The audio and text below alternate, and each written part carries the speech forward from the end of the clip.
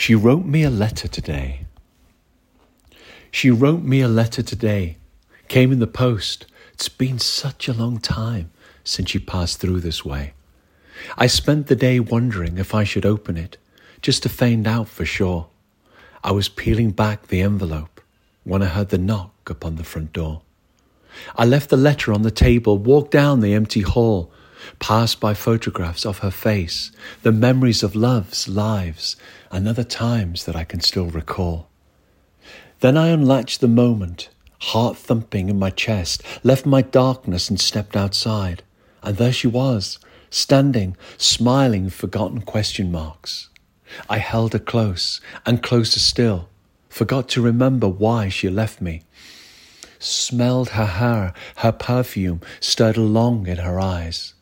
Whispered sorry to the past, the pain, the anger, the farewells and goodbyes.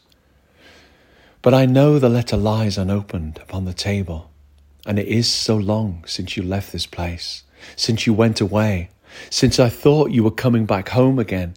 I'm still left calling your name, wishing for what was once yesterday.